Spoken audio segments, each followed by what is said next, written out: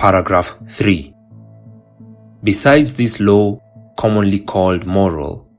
God was pleased to give to the people of Israel ceremonial laws containing several typical ordinances, partly of worship,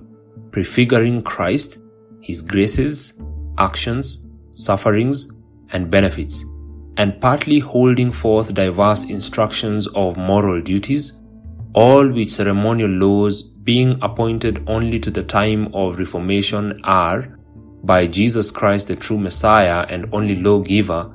who was furnished with power from the Father for that end, abrogated and taken away.